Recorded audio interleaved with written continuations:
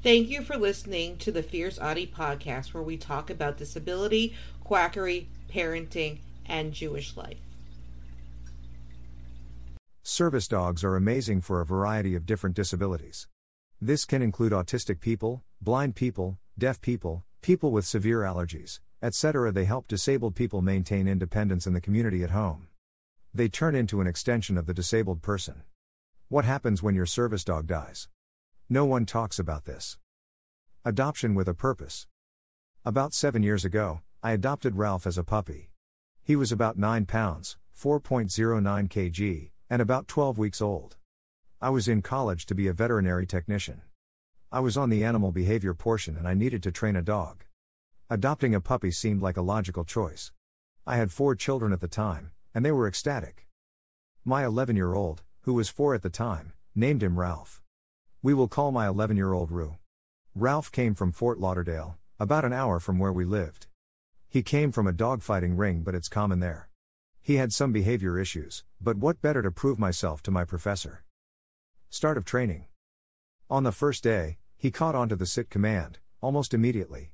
He was resource guarding, but as a puppy, we were able to show him that he would never have to be hungry. We had him sit for his food until he would stop growling when eating. It did not take long. Everything I taught Ralph, he learned very quickly. In the class, he wound up earning an A. Transformation into a service dog. When the class was over, he started to lick everyone. I put a word to it and reinforced it. He would lick on the command. Without being taught, he started to stop what he was doing and lick myself or my kids when we would have a meltdown or he would sense one was coming on. I brought him hiking with me. I did need him when I went out all the time, but if I needed to bring him with me, he loved riding in the car with his service vest on. I went hiking by myself because of him. I would not be able to do it without him. He was an extension of me when I was out in the community. When I was recovering from a day, he was right in bed with me. If my husband couldn't find him in the house, he would see where Ralph is. Saying goodbye to a special friend. Fast forward to 1 week ago. My husband and I were playing Sea of Thieves like we usually do, and Ralph was laying on my side of the bed, watching us. That is normal for him. Then, when I told him to get off the bed to go outside, he couldn't move. I looked at his gums, to assess color since I am a veterinary technologist, and saw he was pale. It should be a bubblegum pink, but it was gray. His heart rate and breathing was slowed down. His body temperature went down 4 degrees.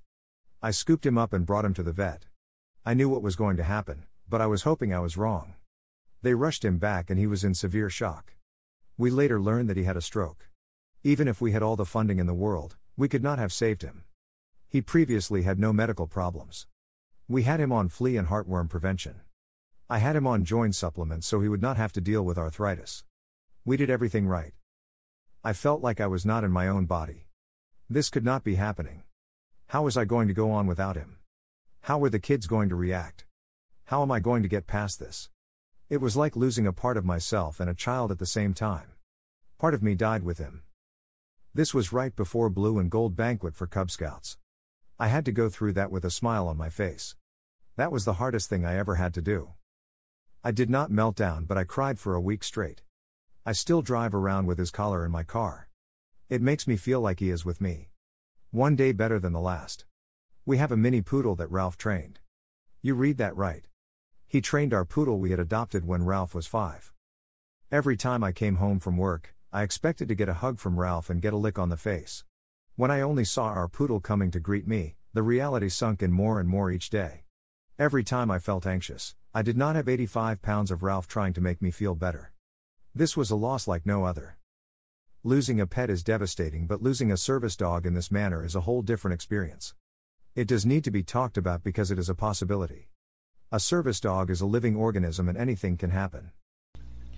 Don't forget to subscribe or follow on Spotify, Apple Podcasts, Facebook, Twitter, YouTube, and Instagram.